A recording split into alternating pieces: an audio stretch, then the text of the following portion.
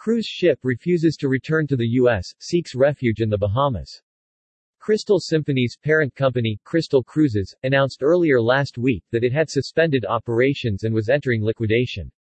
Crystal Cruises' Crystal Symphony cruise ship abruptly changed course on Saturday, heading for the Bahamian island of Bimini instead of sailing to Miami, Florida, after a U.S. judge ordered its seizure due to $4.6 million in unpaid fuel bills.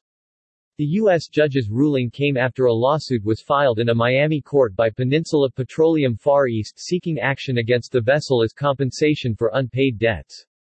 The lawsuit claims that Crystal Cruises and Star Cruises, which chartered and managed Crystal Symphony, are in breach of contract with Peninsula Petroleum Far East, owing the company $4.6 million in unpaid fuel bills. Crystal Symphony's parent company, Crystal Cruises, announced earlier last week that it had suspended operations and was entering liquidation.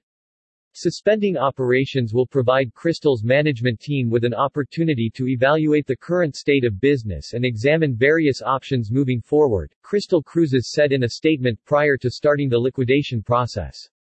For 700 Crystal Symphony's passengers, their 14-day Caribbean voyage came to unexpected and abrupt end over the weekend, when their cruise ship refused to return to the U.S., seeking refuge in the Bahamas instead.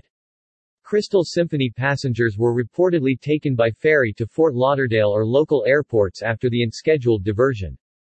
Crystal Cruises currently has 2 other vessels in the middle of voyages, with one set to end its trip in Aruba on January 30 and another in Argentina on February 4.